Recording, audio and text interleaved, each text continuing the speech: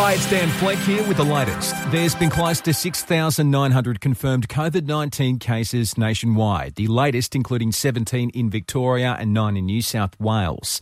Deputy Chief Medical Officer Nick Coatsworth told Sky good hygiene's vital moving forward, especially with National Cabinet discussing the prospect of easing restrictions in a couple of days' time. And will be our most important measures, particularly when we start opening businesses, that they enable processes that allow us to keep our distance from each other until we have a vaccine or effective treatment. While great news from Western Australian health authorities confirming a week with no new cases of the virus. Well, 5 million Aussies have now downloaded the COVID Safe Tracing app.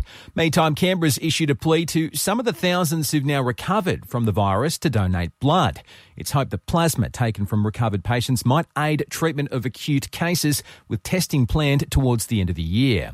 Looking overseas, and the US president's hosed down the findings of a report which suggests cases in the country will rise to 3,000 a day from next month. Well, it's a report, and that's a report with no mitigation. So based on no mitigation, but we're doing a lot of mitigation. Donald Trump there. The news comes as the US government considers winding down its COVID-19 task force.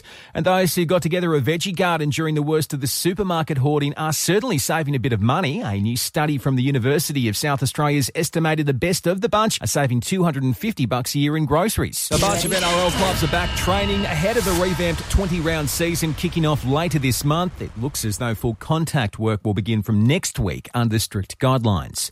Bulldogs forward Josh Jackson says the playing group is keen to get back to what they do best. Hopefully it's as soon as next week, and that'll give us a good 2 to 3 weeks of that contact, which probably should be enough, I would imagine. But I guess the thing is that every club's on the same page, so it's a level playing field, I guess.